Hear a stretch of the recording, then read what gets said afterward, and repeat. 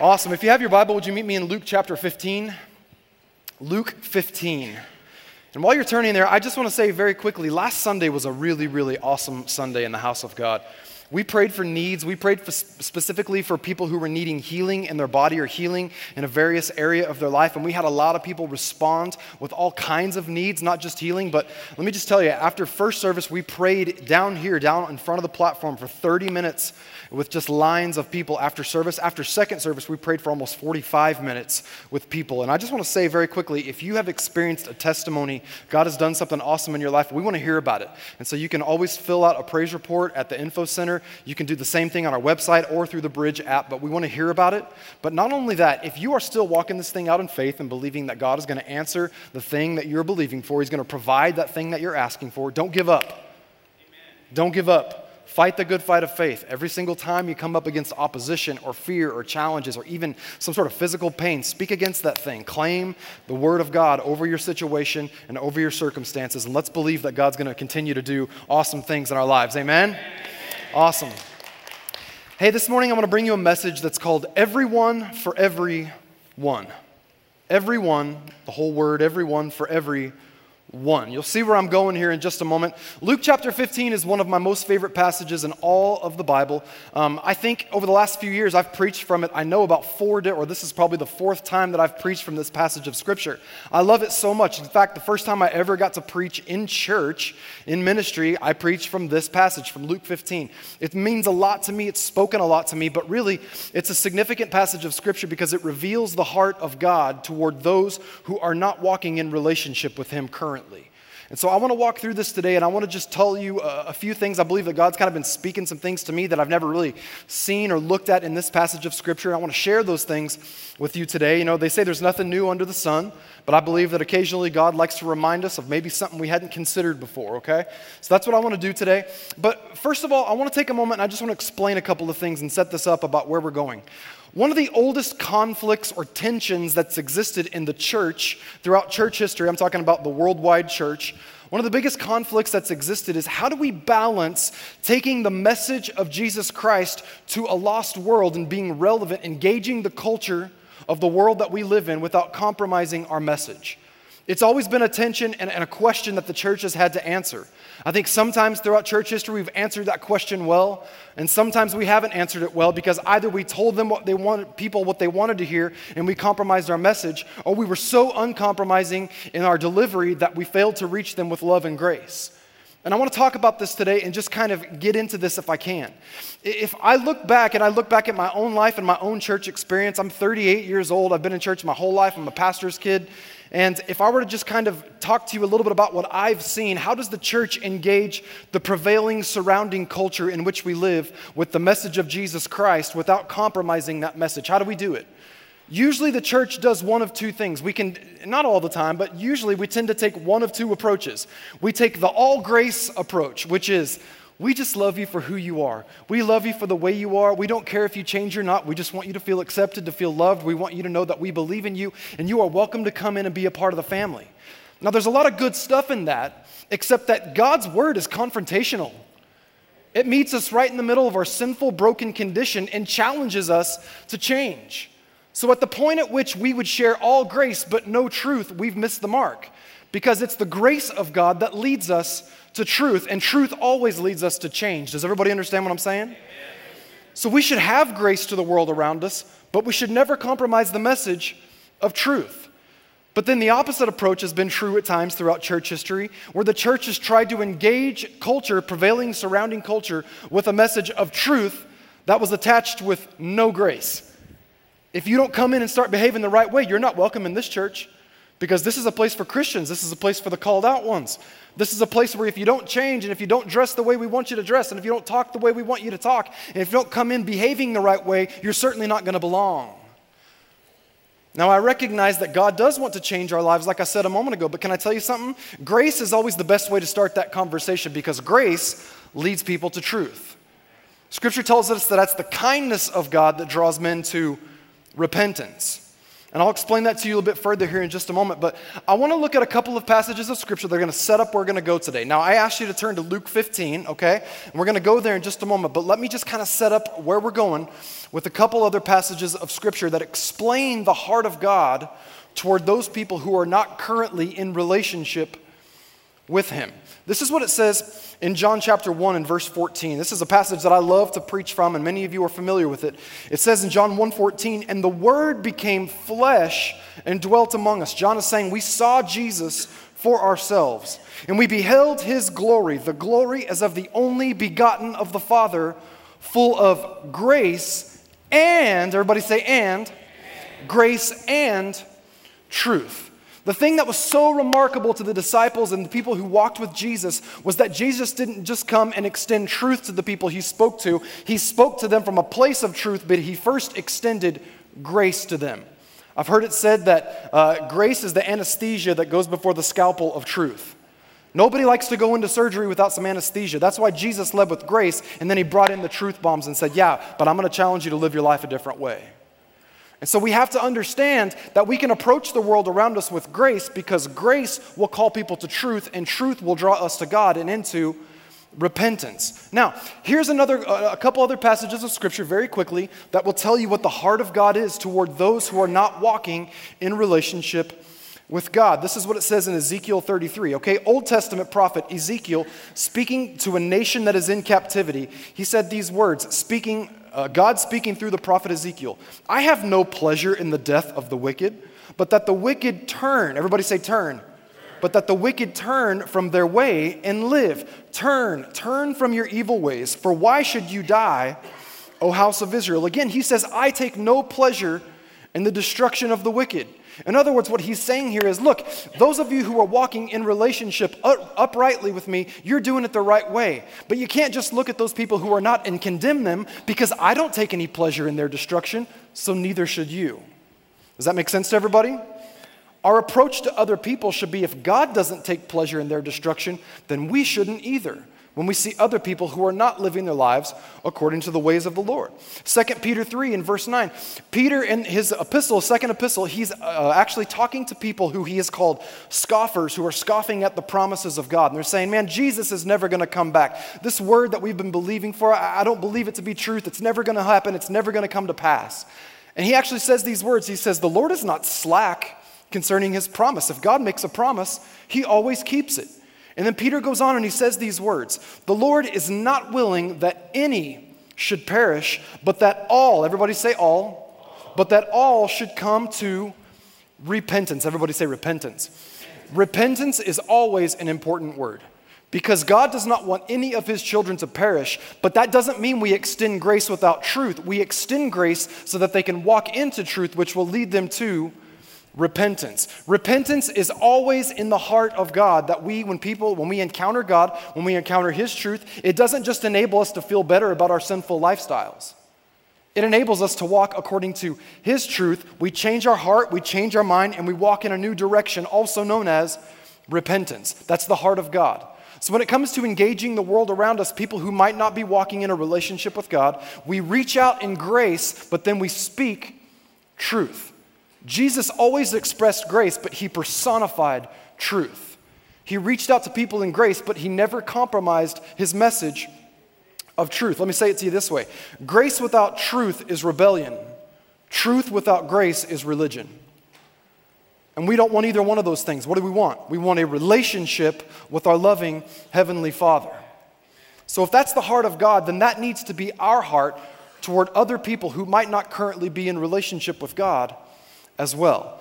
I watched this really great documentary the other day, and 4 years ago I had the opportunity to go to Vietnam, to go to Hanoi with my dad, and we did some preaching and teaching over there with some students, some Bible school students, and it was just an amazing experience. It kind of just opened up my eyes to that nation and that part of the world. But a few days ago I was watching this really short 15-minute mini documentary about the last days of the Vietnam War and the evacuation of the U.S. Embassy in Saigon. So Hanoi, the stronghold in the north, they were making their way down and taking over the south and moving their way into Saigon.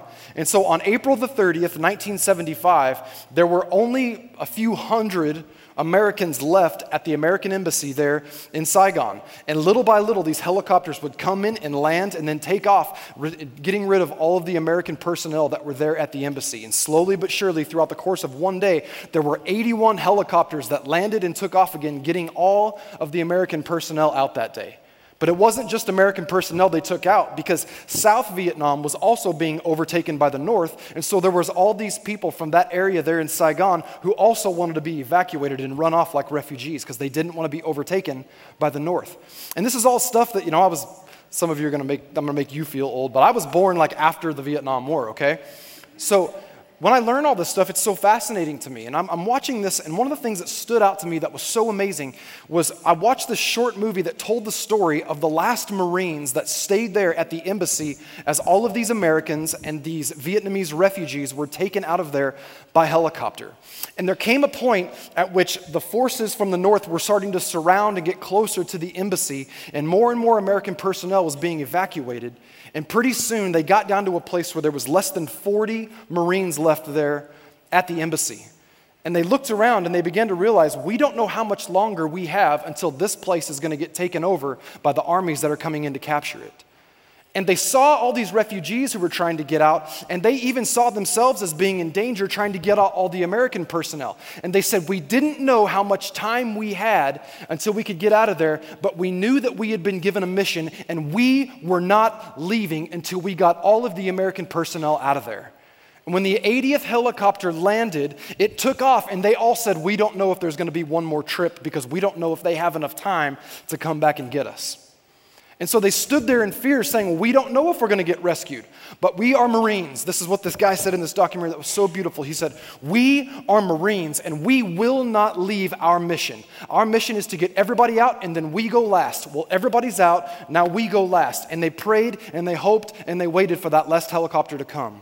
And then that last helicopter finally came and evacuated them. And I sat there and I thought about that for a moment, and it occurred to me, what if the Church of Jesus Christ said, we don't know how much time we have, but we are going to give our lives to make sure that every single one is on board with the message of the gospel of Jesus Christ, and we will not be about our own business. We will be about the Father's business until the very last moment comes. We will give everything we have to make sure that as many people go as possible. What an amazing thought that is. But sometimes, because we are already the found sheep, we're already the saved ones, we're already the Christians, we can get so lost in what's going on in our world that we forget about the world around us. We can even become so religious, or dare I say, pious to the world around us, that we forget about the mission that we've been given here on this earth. Jesus encountered this when it came to some very super hyper spiritual Pharisees and scribes in his own ministry. And this is how he dealt with it in Luke chapter 15. Look with me at Luke 15 and verse 1. It says, then all the tax collectors and sinners drew near to Jesus. This is kind of grouping tax collectors, people of bad reputation, and sinners, people who publicly would have been looked upon as having a sinful lifestyle. They drew near to Jesus to hear him. Verse 2 says, and the Pharisees and scribes complained, saying, this man receives sinners and eats with them. Now, I want to point something out to you real quick here at the end of verse 2. That word receives, the Pharisees and scribes, they were angry with Jesus because he received these sinners and he ate with them. That word receive is a really interesting word in the Greek because it means to give access or admission to someone else. So what Jesus was doing was he wasn't accepting and endorsing of their lifestyle, he was simply giving access of himself to them. Let me put it to you this way. How many people have ever been to a concert, like a big concert? And when you buy a ticket, your ticket gives you admission to your seat to view the concert. But just because I have a ticket which gives me access to see the concert doesn't mean I get to go on stage and play with the band. Because I might want to go on stage and play with the band, but it's not on my terms, it's on their terms. Just because I have a ticket that tells me I have a seat doesn't mean I get to go backstage, because that's on their terms, not on my terms. And I love the way that this is written according to Luke's gospel, because essentially what he's saying here is Jesus gave access or admission to himself. And I love this because here's the deal. When we come to God, we don't come to God on our terms. We come to God on his terms. And his terms will always be grace, truth, and repentance. An uncompromising message. Does that make sense to everybody? Now, let's go on. Look at verse 3. Jesus starts to speak to these very religious people, and now he gets on their terms and speaks to them in a way that they can understand it. He says in verse 3, "So he spoke this parable to them, saying, 'What man of you, having 100 sheep, if he loses one of them, does not leave the 99 in the wilderness and go after the one which is lost until he finds it?'" Now, in our society today and in our culture today, very few of us would have an understanding of what it would be like to be a shepherd. But to live in a society that's more agricultural, where livestock is continually involved, that's something they would have understood so much more. But not only that, think about this in religious terms, okay? We're talking about Pharisees and scribes, and Jesus talks about a shepherd and sheep. Well, if you go back into the Old Testament, these people would have been familiar with the Old Testament. This is what the Old Testament has to say about that. Psalm 95 and verse 7 says, "For he is our God, and we are the people of his pasture and the sheep of his hand." Psalm 100 and verse 3 says, "Know that the Lord, he is God. It is he who has made us, and not we ourselves, for we are his people and the sheep of his pasture." I think what Jesus is doing here is Jesus is getting on their religious terms, and he's saying, don't you understand that we are all part of God's flock, and God values each and every one of us equally? And Jesus looks at these very religious people and says, "You're being judgmental toward me and toward them, but don't you understand that God loves them just as much as he loves you?" And what's interesting about it is because I'm not a shepherd, I don't know what it's like to deal with sheep every day. I really don't. But as Jesus tells this parable, it occurs to me, it's not Jesus is not asking a question. If you had 100 sheep and you lost one, wouldn't you leave the 99 behind and go find the one? No, he says to them, any shepherd that's a good shepherd who has 100 sheep and loses one walks away from the 99. He's not asking a question, he's stating a fact. He walks away from the 99 to go and find the one. And the very simple truth that we see here is that God does not value any one sheep any higher than the other. God looks at us all the same. The potential that's in front of us is all the same because it's not according to our might or our power or our strength. It's all about his power, his saving grace, and his kingdom. Now, there's a whole lot more that we could say about this, but it's important for us to understand that Jesus gets on their terms to speak to them about the heart of God toward the lost sheep. Now, look at verse 5.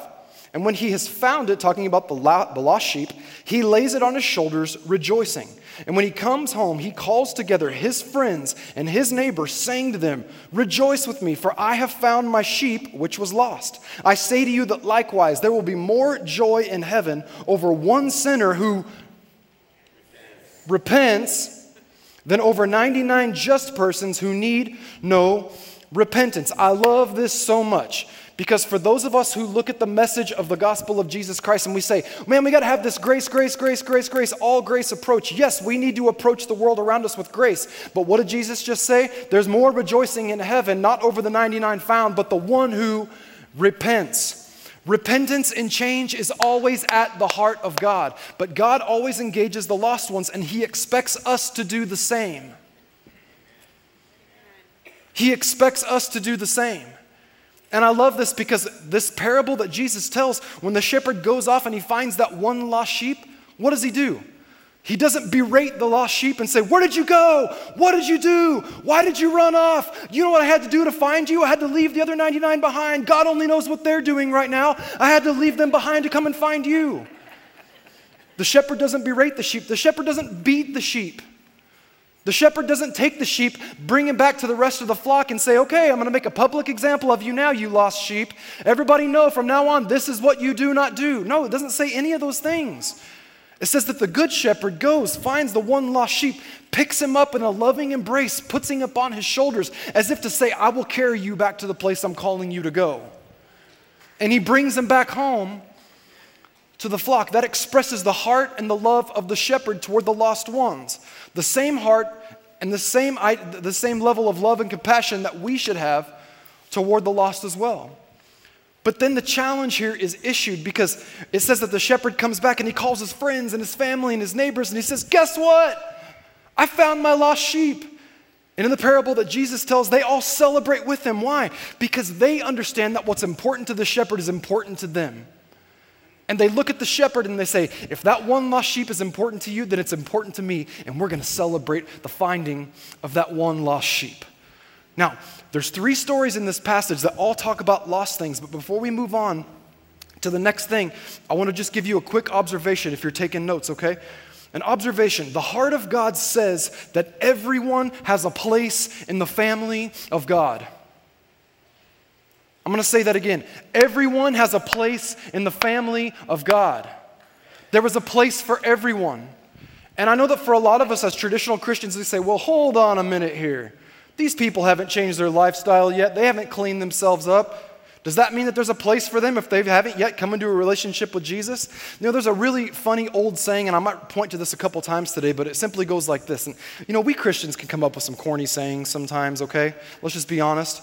But there's an old saying that says that every saint has a past and every sinner has a future.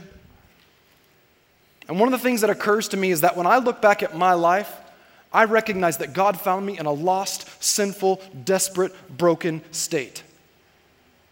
And when I look back at my story and my testimony of God's goodness in my life, not anything that I earned for myself, but what God did for me in my life, if that's what God would do for me and it meant that much to me, then I should also care about the same experience for every other lost sheep that's out there. If that is the heart of God, if that is the priority of God, then it should be my heart and my priority as well too. Amen? I just said as well too, which grammatically doesn't make sense.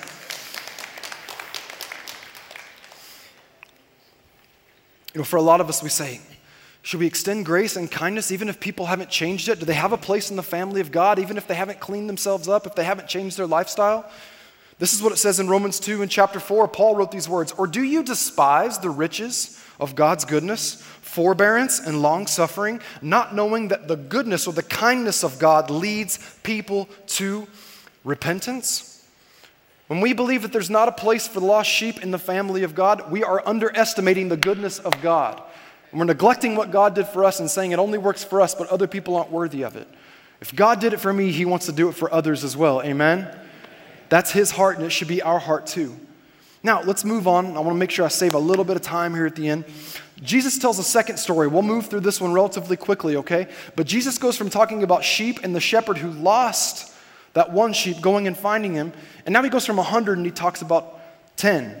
He says here, in verse number 8, "Or what woman having 10 silver coins, if she loses one coin, does not light a lamp, sweep the house, and search carefully until she finds it?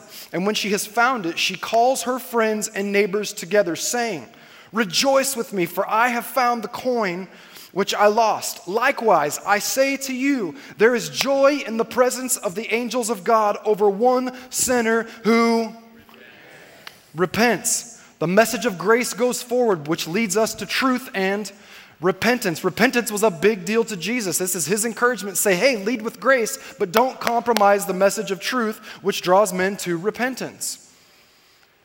Now, I love this story right here because it's very, very simple in comparison to the other two stories in this chapter.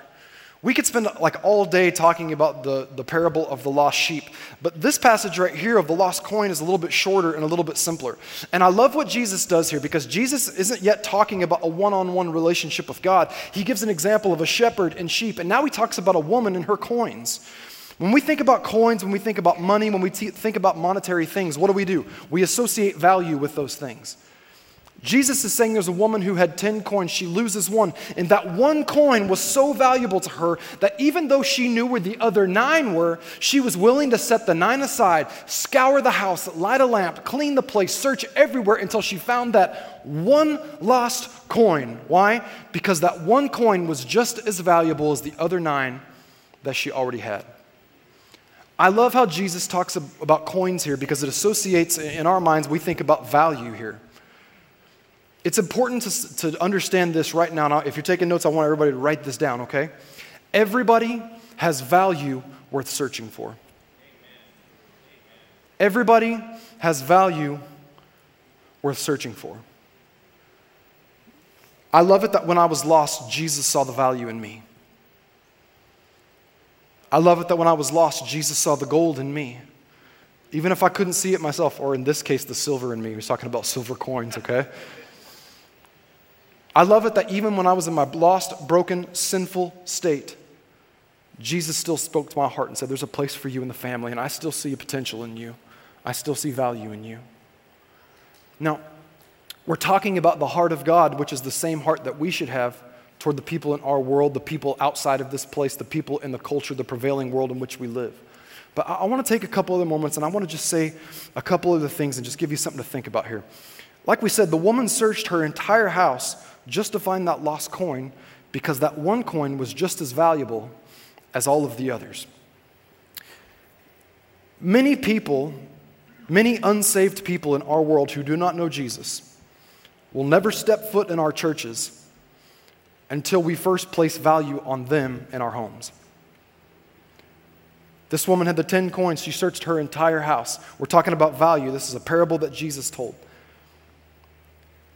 It's interesting how many of us as Christians look at our neighbors and we think, well, I see the sinful way that they live their lives. And I hear how they really talk to each other because it comes out the windows and floods my house. And you know what those people need? Those people need Jesus. They ought to go to church. As if church is the only place that can save them. Is it possible that maybe God put you next door to them because you're the one who can tell them the truth of who He is? Can I be really honest with you? This is a little bit daring to say this, but I have one set of neighbors that don't want to talk to me at all. Like, we welcomed them. We wanted to, take them some cookies or something. Like, when they were moving into the house, and they were just like, we're like, hey, how's it going? Welcome to the neighborhood. And they're like, and then the people who live on the other side are like these super cool, wonderful people that we love living next door to them. They're very kind. It's easy to love them. And for a lot of us, we look at unsaved people and we just want to condemn them for everything that they've done wrong and say, well, you're going to get what you deserve because of the way that you live their life. Well, what if God put you next door to them to be the carrier of the good news? And we say, you know what those people need? They need a good church. Tell them the truth about God.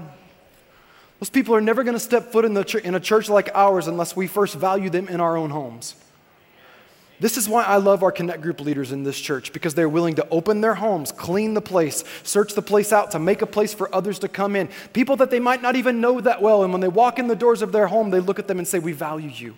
We're glad that you're here. We believe in your potential. We believe that God has great plans for your life, and since God does, we want to be in relationship with you, and we want you to know that we want to walk in relationship with you as well. God is calling us to look at everybody as equal in value, place value on them, and do whatever it takes to see to it that they know that we value them. Because as soon as we extend that grace to them, they experience the message of truth, which draws them to repentance. And I love it that Jesus tells that story because He pulls value out of every single person and says, hey, this is how I see it. You need to see it the same way as well. And that, of course, leads us to the third story in this passage, and this is the longest one of the three, and we'll spend just a little bit more time here. But Jesus tells us the very, very familiar story of the parable of the lost son, or the parable of the prodigal son. This is what it says in verse 11. Then Jesus said, a certain man had 2 sons. Everybody say 2 sons.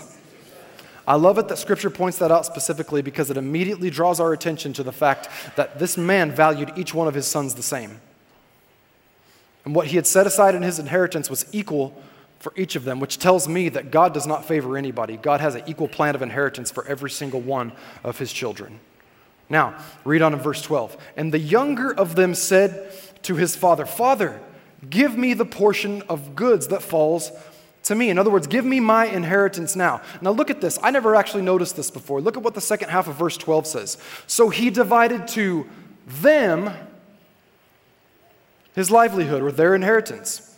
I never noticed that them part before, because what I always thought was that the younger son who came and asked for his inheritance now, the father just said, okay, well, here's your inheritance. Go ahead and do what you're going to do with it. No, he gave both of them their inheritance. Except one decided to go off and go his own way, and the other decided to stay home. Now, look at verse 13. And not many days after that, the younger son gathered all together, journeyed to a far country, and there wasted his possessions with prodigal living.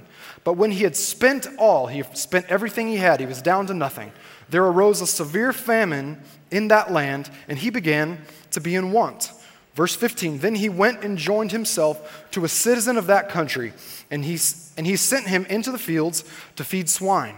And he would gladly have filled his stomach with the pods that the swine or the pigs ate, and no one gave him anything. He finds himself in this desperate place. realizes that he has nothing, there is no hope, nobody will help him. Where can I turn? Where can I go to find help? Verse 17, but when he came to himself, the Message translation I believe says he came to his senses. He said, how many of my father's hired servants, just the hired servants, have bread enough and to spare? And here I am perishing with hunger. Verse 18, I will arise and I will go to my father and I will say to him. Now look at this. Look as he rehearses this speech. I'm going to butter my father up. I'm going to go back and I'm going to just admit everything I've done wrong. And if I get this speech just right, maybe he'll accept me. Maybe he'll overlook all the things that I've done wrong. Maybe he'll overlook the fact that I squandered everything that he worked so hard for. And if I say it just right and I prepare this speech just right, maybe he'll receive me. The second half of verse 18, Father, I have sinned against heaven and before you. I'm no longer worthy to be called your son. Make me like one of your hired servants. And he arose and he came to his father. Now he starts to approach his father. But when he was still a great way off, his father saw him and had compassion. And he ran and he fell on his neck and he kissed his son. And the son said to him, Father, listen to the speech that he's been rehearsing. This is the moment he's been waiting for. I'm going to compel my father to love me and to give me grace and just receive me back so that I won't be hungry anymore. He says, Father, I've sinned against heaven and in your sight, and I am no longer worthy to be called your son. In verse 22, but the father interrupts and says to his servants, bring out the best robe and put it on him and put a ring on his hand and sandals on his feet. And bring the fatted calf here and kill it, and let us eat and be merry. For this my son was dead and is alive again. He was lost and is found. And they began to be merry. Other translations say they begin to celebrate. What we see Jesus talking about here is that the heart of God is always looking out for the lost sons and daughters, the prodigal sons and daughters, to come home. And one of the things that I love most about that passage of Scripture is that this guy can't even get through the speech that he's been rehearsing in his mind. He's interrupted by his father who says, put the ring on him, put the robe on him, kill the fatted calf. We're going to have a party. I don't care about your speech. I don't care what you've lost. I don't care what you've done. I want you to know I just care that you're home. I've been looking out that front door for every single day over the last few weeks, wondering when the day would come that you would come home. I don't care if you come home with all of your inheritance. I don't care if you squandered everything that I worked for. All I care is that you're home because you are more important to me than anything else. And the heart of God is revealed through the story of the prodigal son. Now, let me just give you a couple things to think about right here, okay? This is the third observation in these three stories. My observation here is that the heart of God stands on the front porch looking for prodigal sons and daughters to come home. And if the heart of God looks out for the prodigals to come home, shouldn't we be lighting the light on the front porch every single night, hoping that they come home too? Shouldn't our eye be at the little peephole in the front door, wondering, is tonight the night? Maybe going out there and just looking to see one more time, is tonight the night that they come home? Is tonight the night that I've been praying for? Maybe if God has to take them to a rock bottom or a dire straits experience in order for this to happen, is tonight that night?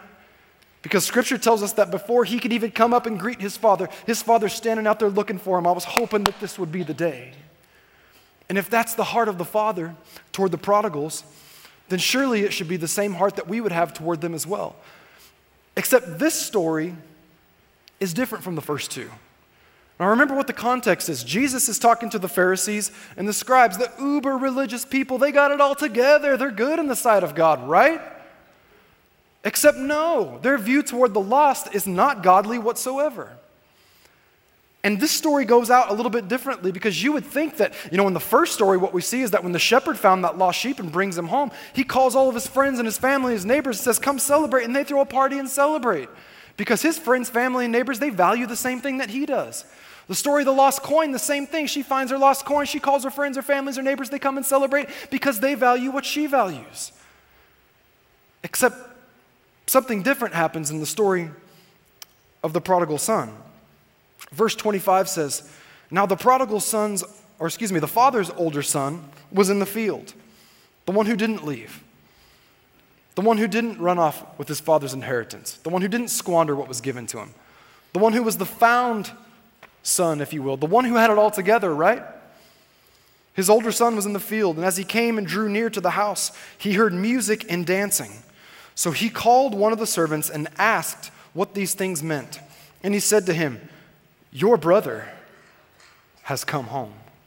And because he has received him safe and sound, your father has killed the fatted calf. That should be cause for celebration, right? But instead, what we see in verse 28, but the older son was angry and would not go in. Therefore, his father came out and he pleaded with him. Now, I love this picture. The father pleads with the older son. Why won't you come in and celebrate? Your brother's come home. Don't you understand? This is a day of celebration. And suddenly there's this jealousy that arises within the heart of the older brother. Verse 29, so he answered and said to his father, lo, these many years I have been serving you. Now watch this. Lo, these many years I have been serving you. I never transgressed against your commandment at any time, and yet you never gave me a young goat that I might make merry with my friends. Suddenly there's this celebration that erupts because the prodigal has come home. What did he ever do to deserve this warm welcome? What did he ever do to earn your love, Father? Because you gave him your inheritance. He squandered it. It seems to me that you should just tell him to leave because he doesn't deserve to be here. Now push pause for just a moment, because like I told you earlier, when I think about my story and what Jesus did for me in my life, Jesus found me when I was lost, when I was broken, when I was sinful. And he extended grace, which led me into truth and repentance. And here we are seeing this story unfold where the father receives his lost son, but the older son can't get on board with this because he thinks that he's earned the love of his father while his younger brother hasn't. It's interesting all the things that he says, because when you read verse 29, you have to notice all the I's and the me's and the my's that the older brother uses when talking about how undeserving his younger brother is and how deserving he is of the father's love. We can tell that our relationship with the father is out of alignment when it becomes all about the I's and the me's and the my's, rather than our lost brothers and our lost sisters, the ones who don't yet know God. When we're so focused in and our relationship with God is all about I and me and my and what I get and what I receive and what I deserve, we miss the point that none of us are deserving of the warmth and the acceptance of God. He gives it to us by grace. And if God cares about the lost ones, then we should care about them too. Verse 30, finally it says, but as soon as his son, this is the older brother speaking, but as soon as this son of yours, notice he doesn't say my brother, as soon as this son of yours came, who has devoured your livelihood with harlots, you killed the fatted calf for him. And he said to him, son, you have always been with me, and all that I have is yours. It was right that we should make merry and be glad, for your brother was dead and is alive again, was lost, and now is found. If the heart of God is to reach the lost sheep, then our heart should be to go searching for them as well. If the heart of God is to pull value out of those lost ones who don't yet know how valuable they are to God, then we should be pursuing it and telling them how valuable they are as well. And if the heart of God waits at the front porch with the light on, looking to see if the prodigals are coming home, then we should do the same as well. In closing, I want to just give you something to think about. In Luke 15, we see these three stories: the story of the lost sheep, the story of the lost coin, the story of the lost son. As I was reading through these, it kind of occurred to me the similarities, the compare and contrast of these stories. It occurred to me that the first story, the parable of the lost sheep, the sheep is lost, it knows it's lost, but it doesn't know how to get home. So how does the lost sheep get home? If it doesn't know how to get home, it knows it's lost, but doesn't know how to get home. The shepherd has to come looking for it. Many of us know people who are lost, and they would probably admit to us, I feel like I'm just a lost soul in a lost world. I don't really know where I'm going. I'm still trying to figure out what that purpose is for this life. In order for them to discover it, we have to be the ones who search them out and tell them there's purpose to be found. Let me bring you into the fold so that you can discover all that God has for you. They're lost. They know they're lost. They just don't know how to get home. It's up to us to point them in the right direction. The second story was about the lost coin. The lost coin is lost. It's just a coin. It's an inanimate object. It's lost. It doesn't know it's lost, and it doesn't know how to get home. There's a lot of people in our world, people that we know, our friends, our family members, our neighbors, our coworkers. They don't know Jesus. They don't know that they're lost, and they don't know how to get where it is that God wants them to go. How do we point them in the right direction? We place value on them. We invite them into our homes. We place value on them in such a way that we let them know, I care about you, and I want to point you in a direction where you can find purpose and salvation and everything that God has for your life. That brings me to the third thing. And this is something I want to focus on for just a moment before we're done. Story of the prodigal son, the lost son. He's lost. He knows he's lost, but he knows how to get home.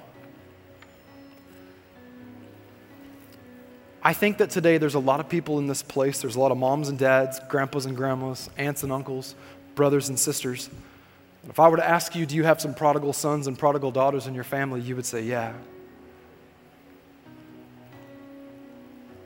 When I think about it, my heart breaks at the idea that we could be running out chasing our own desires, chasing our own lusts, chasing our own fulfillment in some other fleshly way, and running in an opposite direction of what God has for our life.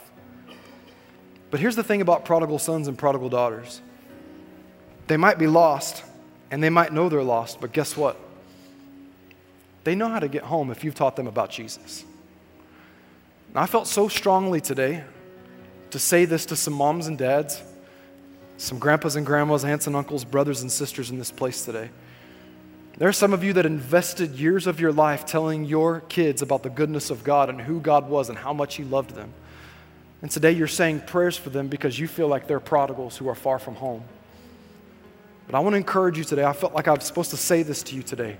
If you told them about who God is, they might be lost and they might even know they're lost. But guess what? They know how to get home. And it doesn't matter what they've done. It doesn't matter how much of your love they've squandered. Listen, they might have squandered your retirement. They might have squandered their inheritance.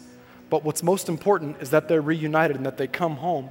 And that moms and dads and brothers and sisters are standing at the front porch with the light on saying, I don't care where you've been and I don't care what you've done. I care about you more than any of that. And I believe it's my job to tell you today, some of you have been praying for your prodigal sons and daughters, prodigal grandsons and prodigal granddaughters. And soon, many of them are coming home because they know where to go and they know how to be found. And I believe I was supposed to tell you that day for peace in your heart. But it's up to us to make sure that we're standing at the front porch with the light on, ready to welcome them in when they try to come home. Is that good with everybody?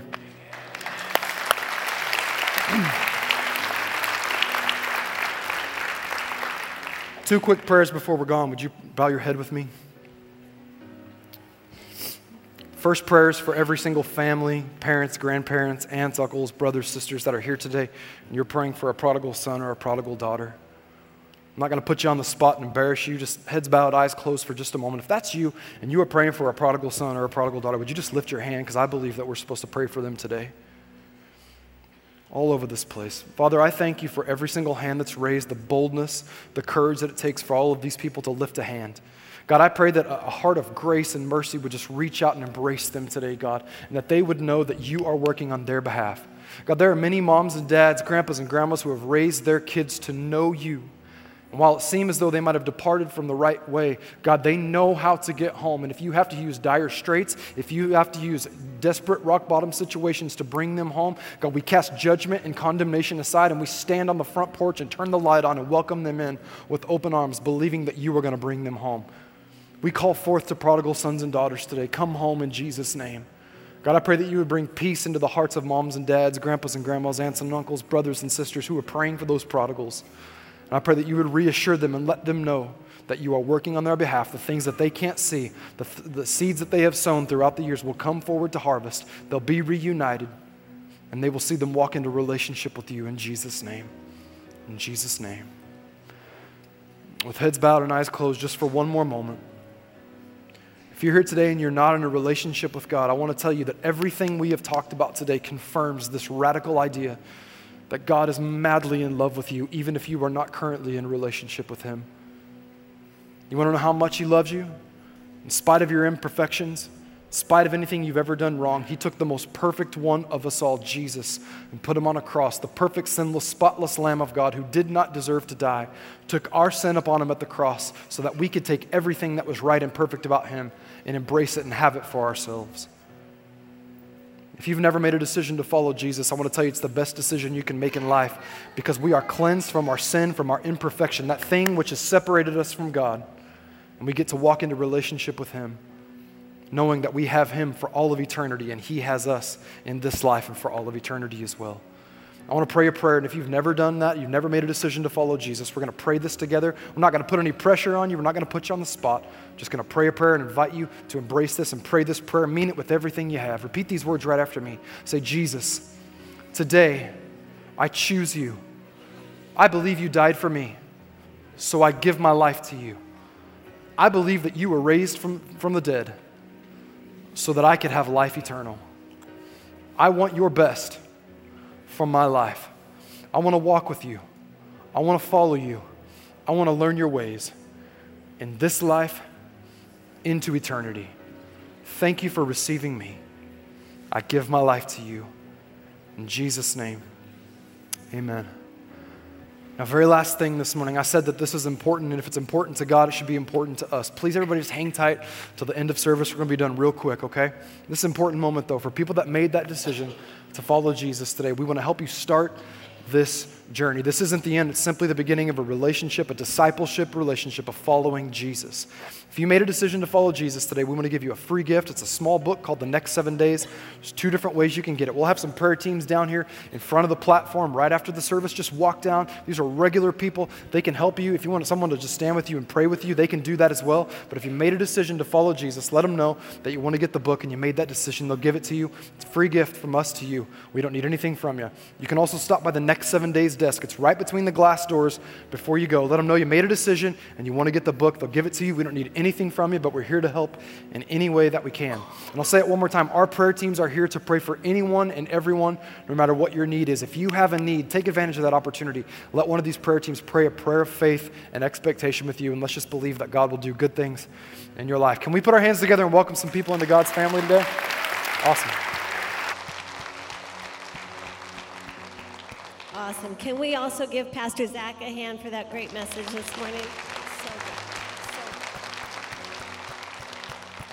It is great being in church with you this morning. We are so glad all of you are here. And this is the time in our service when we worship God with our giving. And, you know, as we heard this morning in that message, that we all have a part in reaching the lost. And one of the ways we can do that is through our giving. Because every time we give here at the Bridge, our giving is helping bring lost people home, because it enables us to share the gospel. And every single week here at the Bridge, we see people coming home. We see people making decisions and surrendering their lives to Jesus, entering into relationship with Him, and it's so exciting. But not just here at home. Our giving also reaches people around the world through all of our different missions efforts. But in fact, Pastor Gary is in India right now. Be praying for him if you would. And he is sharing the gospel in 6 different cities. And many of you gave over the last 2 weeks to the project we talked about with the Bible app, reaching young people in India. There's so many things we do here at the Bridge, but it's all about bringing the lost home. And so just know that as you give, you are helping reach the lost, make an eternal difference in people's lives. Thank you so much for your faithfulness in giving. And as we give today, let's check out our church news together.